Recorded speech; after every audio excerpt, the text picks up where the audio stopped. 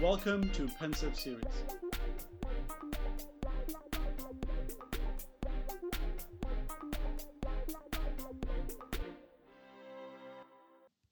Josh Berzin founded Berzin in 2001 to provide research and advisory services focused on corporate learning. I met up with him at Singularity University's Global Summit, and I had a chance to talk to him about various things ranging from how he started the company, what he's doing on a daily basis, and all the things that he's learned. And he was able to share his expertise on corporate learning and talent. Okay, so we'll start with a simple question. Where did you grow up? I was born in Brookline, Massachusetts, and grew up in California. And which one did you like better? California's far better. Yeah? Much more fun, much more better weather. Did you have a formative experience? Growing up? Yeah. Thousands of them. Is there anything that stood out? I would say my experience as a child, and if I think about where my career is today from that standpoint, probably started, my formative experience was having a paper route when I was in grade school, and from there I had a whole series of jobs and other things I did with my time, and somehow developed a work ethic that got me to this. Did you develop any other habits or things? Well, I've always been interested in technology and math. I'm a math person. I studied engineering in college, so I'm sort of a problem solver, information-seeking kind of personality. And little by little, I worked in sales and business development and technology and product management and marketing. And then later in life, realized that I actually wanted to be sort of a researcher and an analyst, and that's how I ended up doing this. So that's kind of how it all. How did that transition happen? Well, it was actually an accident. I was working for a startup. I worked in a startup that we sold to another company, and that company fell on hard times right around 2000, the year 2000 recession. It was an e-learning company, it was an online learning company, and I was laid off. And I remember I went home and said to my wife, "Well, I guess I've got to find something to do." And the next day I got on the phone and started calling a lot of people that I knew in the industry, and sure enough, there were some friends of mine that were working at IDC that wanted somebody to do some research for them, and I volunteered to do that, and they paid me. And then I did some work for some software companies, and little by little learned how to do really sort of great corporate research in training at the time. It started in the training industry, which turns out to be a huge industry. And that evolved into talent and HR and leadership and all the business research that we do now. So that's how. Luckily, I think being laid off for me was a good thing. Yeah. Got me to do something different. And what drew you into research? I think one of the biggest problems in the business world is the decisions we make about people. And even though there's thousands and thousands of books and there's pundits and there's tools, people, business leaders still struggle who to hire, who to promote, how to manage teams, how to structure an organization, how to drive change, how to be more innovative. And what I found is that one of the ways to answer that question is to not guess or talk to one company, but talk to a lot of companies. In a sense, what we did is we actually pioneered the idea of crowdsourcing information. So when we do this research, what we do is we talk to and interview and survey thousands of companies on a topic, and we get all this information back, and then we literally correlate the information against different practices that companies are doing, and we find that companies that do A under these conditions have better results than companies do B under these conditions. And so that's really the core of what we do, and I found that to be fascinating because at the time we were doing it, very few organizations were doing that. So we found that there's a tremendous appetite for it because the domain of talent and HR and leadership and work is so difficult there are no right or wrong answers, that data and information and examples are the answer. So I think we've sort of developed a great business around that. And how did you evolve your process and principles for researching? Well, it started with simple surveys and interviews, and I, having worked in business so long myself, I have a very practical mentality, and so rather than do research for academic purposes. If you read academic research, you'll see lots of data and statistical analysis about different things people do in business, but there's no practical application of it. So what? So we basically said we called our methodology What Works, because the core of it is to try to figure out through lots and lots of interviews and surveys what is working and what is not working, and then why. And one of the methodologies that we came up with was that no two companies are alike. And so GE can't copy what Google's doing, and Google can't copy what IBM's doing, and IBM can't copy what somebody else is doing. It's different. So we found that we had to take all of these different practices that companies were doing and break them into what we call maturity levels. So what we do is every time we study something, we get lots of ideas and information on how people are solving that problem. And then we statistically break it into 4 levels. What beginners do, what advanced beginners do, what great companies do, and what really, really super excellent companies do. And that helps us organize all this information.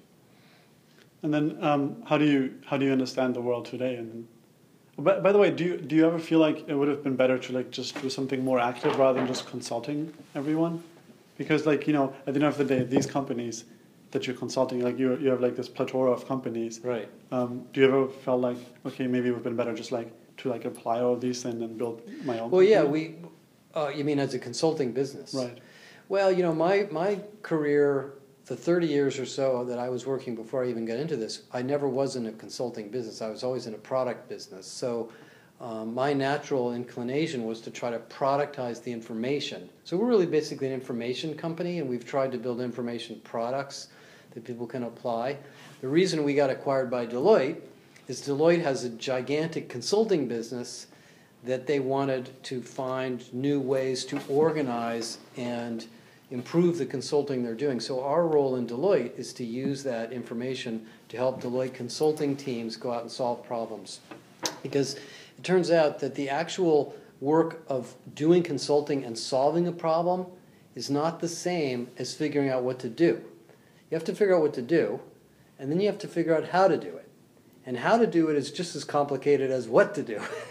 So we found that we were much better off on the first part of the problem. And that, helping companies understand what to do. Yeah, and we also do. The other thing that turned out that in our case is that we basically turned into educators. So when people read our research, not only are they learning about best practices and what other companies are doing and various tools and techniques, but they're actually just getting smarter. They're just getting smarter about the domain and the problem so that they can oftentimes solve their own problems better.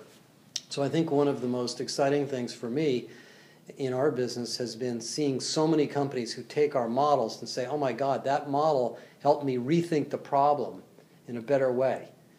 And I'm fine with that. We don't need to sell them consulting. The rest of Deloitte will sell them consulting, and we're there to help them, you know, educate themselves. And what part in consulting do you enjoy the most?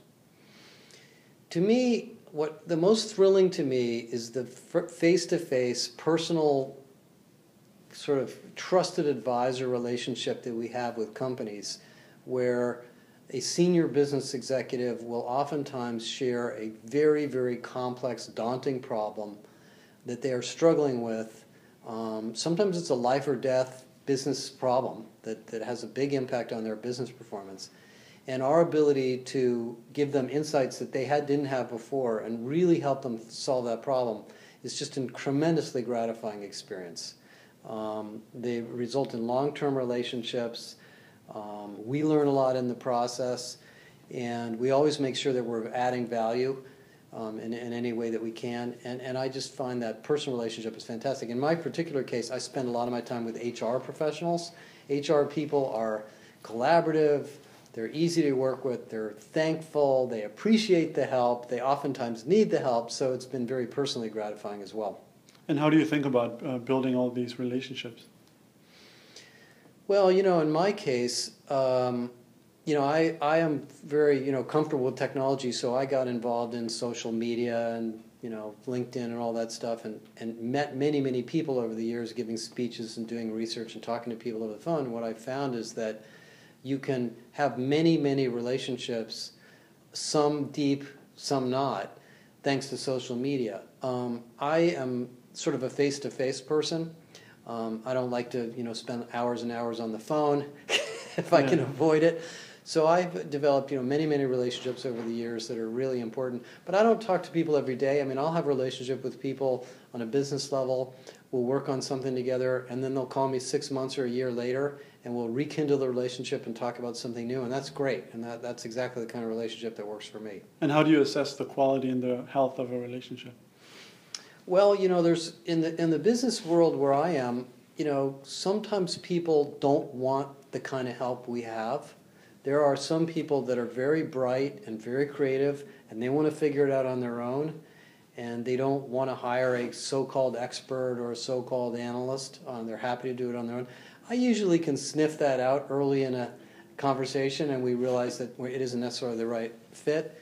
And sometimes those relationships just don't develop, and sometimes they call back later, and they say, you know what, we didn't really need your help a year ago, but now there's something I really want to talk to you about, and I'm totally into that. That's fantastic when that happens.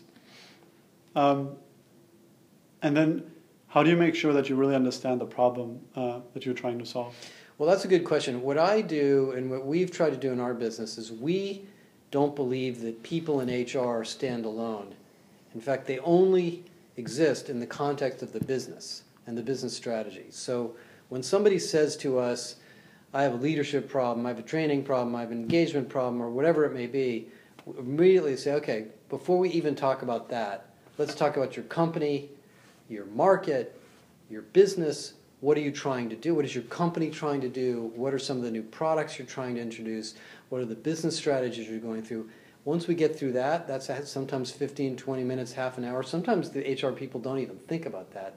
Then we say, okay, now in the context of that, now what are the right people-related solutions that might make sense? Because a high-growth company that's growing like mad and has tons of opportunities is going to have one set of solutions. A company that's turning itself around, rebuilding itself, is going to have another set of solutions. A company that's going through a merger is going to have another set of solutions.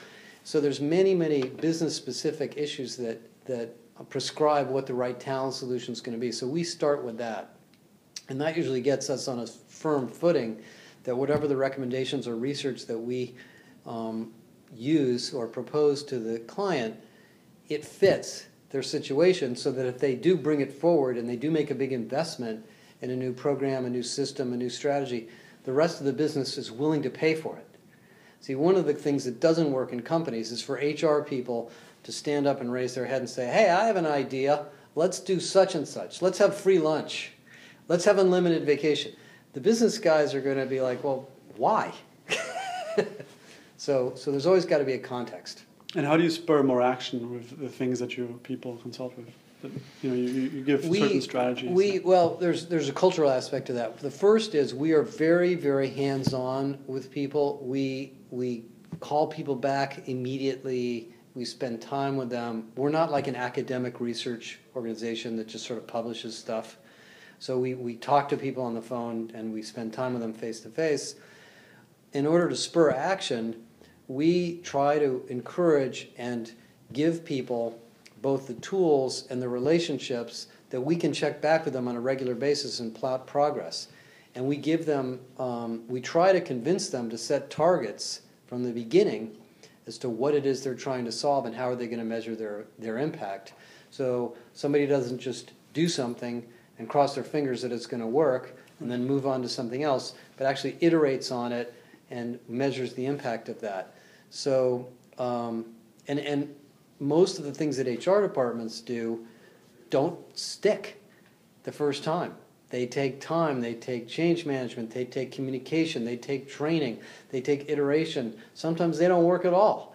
And you need to be willing to live through that process and improve. So we really try to encourage companies to stick with it, and we try to stick with them. And then one of the reasons we do that is our business model is a membership business model. So once they've become a member in our business, we talk to them as much as they need. So that it's not almost like a therapist. Yeah, we actually are, and that's a good analogy. I sometimes feel like I'm a psychiatrist. It seems a very labor-intensive job. All these phone calls, these meetings. It's, we work pretty hard. I mean, it's a 50, 60, 70-hour-a-week life, but it's very gratifying, and we try to do as much of it electronically as we can. And you know, we have, you know, we allow to scale the business model doing this, but a lot of companies just read our stuff and they don't call. Sometimes they'll read it and they'll say, great, you guys taught me a lot, I got what I needed. So like if you look at the law profession, you know, a lot of technology now is coming out that's sort of like making those jobs redundant. So how do you think about the consulting industry as a whole being potentially disruptive? It's absolutely the same thing's likely to happen. The kinds of things that consultants do today have to continuously be moving up the value chain. So if I don't know, I wasn't in the consulting industry 20, 30 years ago, but a business person can go out on the internet, they can search for information, they can find an article like something that you wrote or somebody else, they can read a case study. They don't need consultants to do that anymore. They don't need consultants to give them broad education, unless they're really lazy and they just don't want to do that. So consultants have to be smarter, more research-based, more savvy about technology trends. And in our particular case, one of the things we do is we're also an analyst firm. So we talk to 300 or 400 technology providers every year. So we get a sense of who's really picking up speed and who's not. You can go to a conference like the one we're in today, and you can sit in a session and you can watch somebody present some incredible technology, and you can walk away convinced that it's the best thing in the world. But in fact, that company may be a laggard. There may be another competitor that's better than them. They may have just run out of money. You don't really know. So we believe that part of our value proposition is to giving people sort of an insurance policy that if they call us and they work with us, we'll keep them out of trouble. We'll keep them out of making a decision that in retrospect was really a big mistake. So that's part of our analyst business, keeping up with it. And if you had to name only one value, what's the biggest value you're adding to the people that hire you? I would say it's confidence and trust. We're giving them the data and the information and the credibility that they can make a confident decision in something they need to do, and they can trust that we will be there behind them. And so our brand, which is well known in the HR domain, is about trust and research. And so our clients will use our materials and our brand and our models as a way to convince their skeptical executives that this is okay to do. And that puts a lot of responsibility on us. And I make this point all the time to our research people, is when we produce a piece of research, a body of research, a model, whatever, we better be able to stand behind it. We better have inspected it very carefully. We better have tested it. We better have made sure that it's going to work, because people are going to make many millions of dollars of decisions based on what we do. So we consider that to be, part of our responsibility. And if we do that well, and so far we have been able to do that well, then people will trust us. And do you have any habits in your own life that make you keep you effective? Yeah, I would say one of my biggest maybe personal traits and skills over the years is that I'm always learning. I'm always reading. I am always willing to challenge my own assumptions. I go to conferences like this. I talk to people. I hear what they're saying. I realize that maybe some of the things we've been thinking are not true anymore. Things have changed. The nature of business is so dynamic that something that worked 3 years ago for a great company doesn't work today. It may even be obsolete. A new technology could come along that could change the way somebody does something. So I think for me personally, as a researcher and analyst, I have to be constantly listening and learning and talking to people. The second thing that I really try to focus on is communication. I've been asked to give a lot of speeches. I write a lot of articles. I do blogs.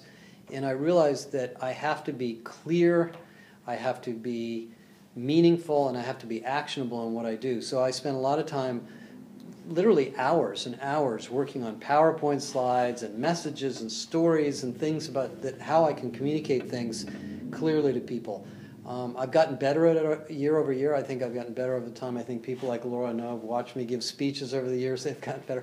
But it's a never-ending process of learning how to communicate well and being, useful to people in your communications, not just making noise and trying to get eyeballs for the sake of, social media. And now we've changed, picking up in pace. and you said business dynamics. What do you do when you feel overwhelmed with all these pieces that keep moving and all these variables? Well, it's funny. I feel overwhelmed all the time. I mean, the number of things going on in our domain is so vast, I can't possibly keep up with it all. So I just accept the fact. I just accept the fact that I have to be humble.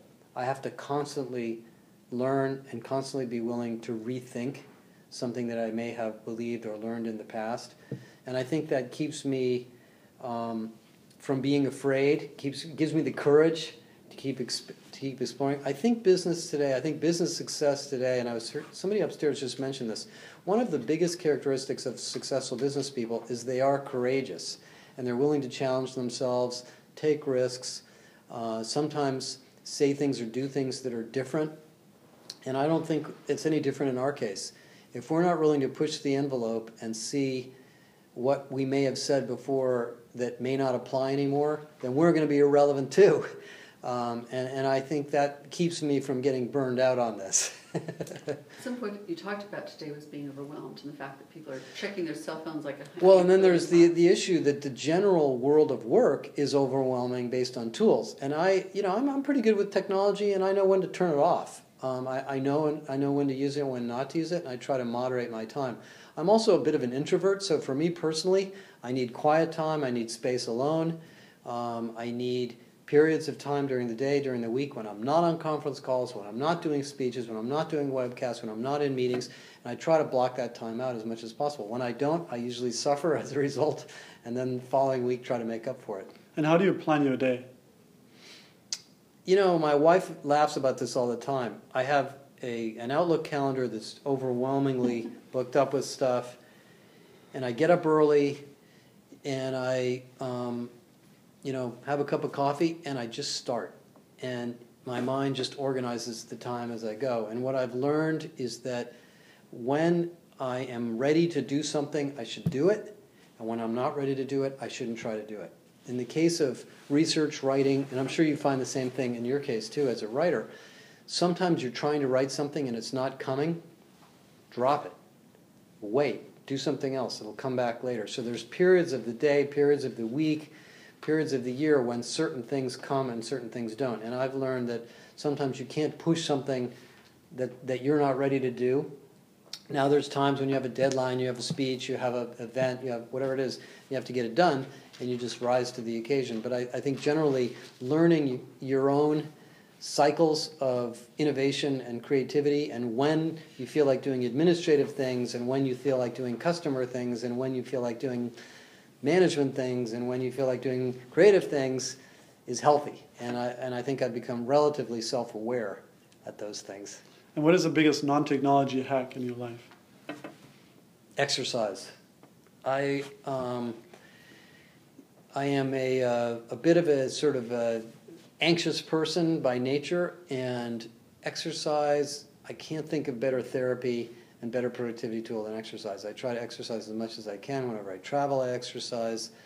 My kids have gotten into exercise. My wife's gotten into exercise. And that can be going, like, I don't like to take the elevator. I like to take the stairs. I'll go to the gym in the morning or after work if I have to. I'll go for a swim. I'll go for a bike ride. I'll get outdoors. There's so many ways you can get exercise besides really, rigorous. That to me has been, a key to success, at least for me. And how do you build a great team? Well, I think building a great team, what I've learned, and I think there's many, many people that have written many, many great books on this, is being clear on what your purpose is and really articulating clearly to yourself and to the team that you have, what are we trying to accomplish and why, and looking for people that can relate to that purpose and that really feel empowered and passionate about that purpose. That's number one. The best people we have hired are people that simply adore the work that we do, and they just love it because it's something they like. Number two is, frankly, hiring people that you enjoy spending time with. There's a lot of personal things that happen at work. You spend physical time together, you go out to dinner together, you go on trips together, you're in meetings together, and you need to look for people that get along. And some of that is just personal, style and relationships. So that's number 2. And then the number 3 is I try to hire, and have over the years tried to hire people who have some sense of personal passion or ambition that keeps them going.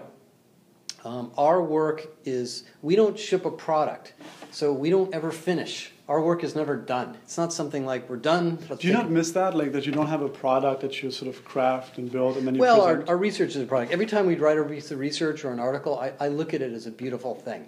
So I actually look at our research and I read it and I say, wow, that's great. But we need people that are constantly ambitious because the world that we live in is constantly changing. So I look for people with ambition, but ambition more for personal growth than not for career ambition. We're not a big company. We're not a big, Deloitte is, but our business unit is small. So somebody that wants to be the king of Burson isn't going to like it. There is no king of Burson. It's a relatively small group of people, but people that love their work and want to have personal brand recognition in the market and want to add value and want to become better and better and better at their own careers, those are the kinds of people we like to hire. And how do you make sure you grow and how do you track your progress? Personally or as a business? Personally. Through recognition, through business growth, through financial growth, through the followership that I have. I've learned, actually one of the things I've learned at my time at Deloitte is the need to respect followership. And in the old days, you told people what to do and they did what they were told. These days, people follow you. And if you're an inspirational leader, people will follow you. And so I try to assess myself based on that. I try to get people to give me feedback. That's not always easy. It's hard for people to give other people feedback. So that's... How do you take in feedback and dissect it? I don't know. I think you have to ask people like Laura. I'm relatively humble, I think. I believe I am, and open-minded. I grew up in a Jewish family where everybody yelled at each other all the time, and it was okay. And then we forgave each other at the end of the day, and it was fine.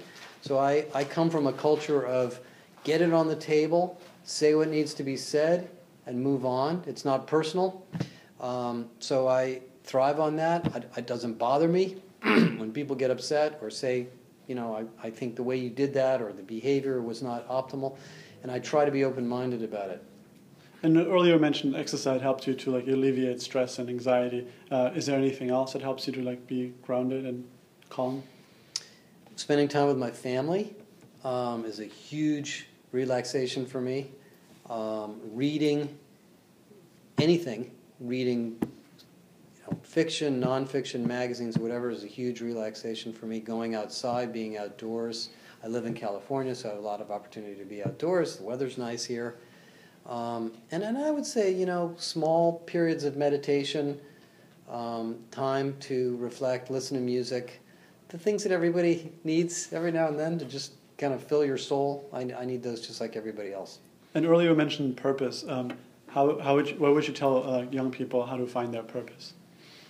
Well, I think there's no more important thing. I have 2 kids in their 20s, so I talk to them about this all the time. I think the most important thing when you're young, in your 20s and your 30s, is to find what it is that you like to do that really gives you a sense of satisfaction and happiness. You might like numbers. You might like creativity and drawing and art. You might like working with people. You might like building things. You might like tools. You might like playing games. Whatever it is that gets you off, that gets you in the zone, there's a career to be made around that. You might be an exercise person. You might be an athlete. All of the most successful people in every single domain are doing what they love, and almost by association, they're good at it. Most people are good at what they love, because if they love it, they're continuously improving and working on it. So I tell people to find out what you love. Now, the hard part about a career is that matching what you love against a bunch of jobs is actually a difficult process. And we were just talking about this in the session upstairs, is that the educational industry doesn't do a very good job of helping people match their passions with the employment community.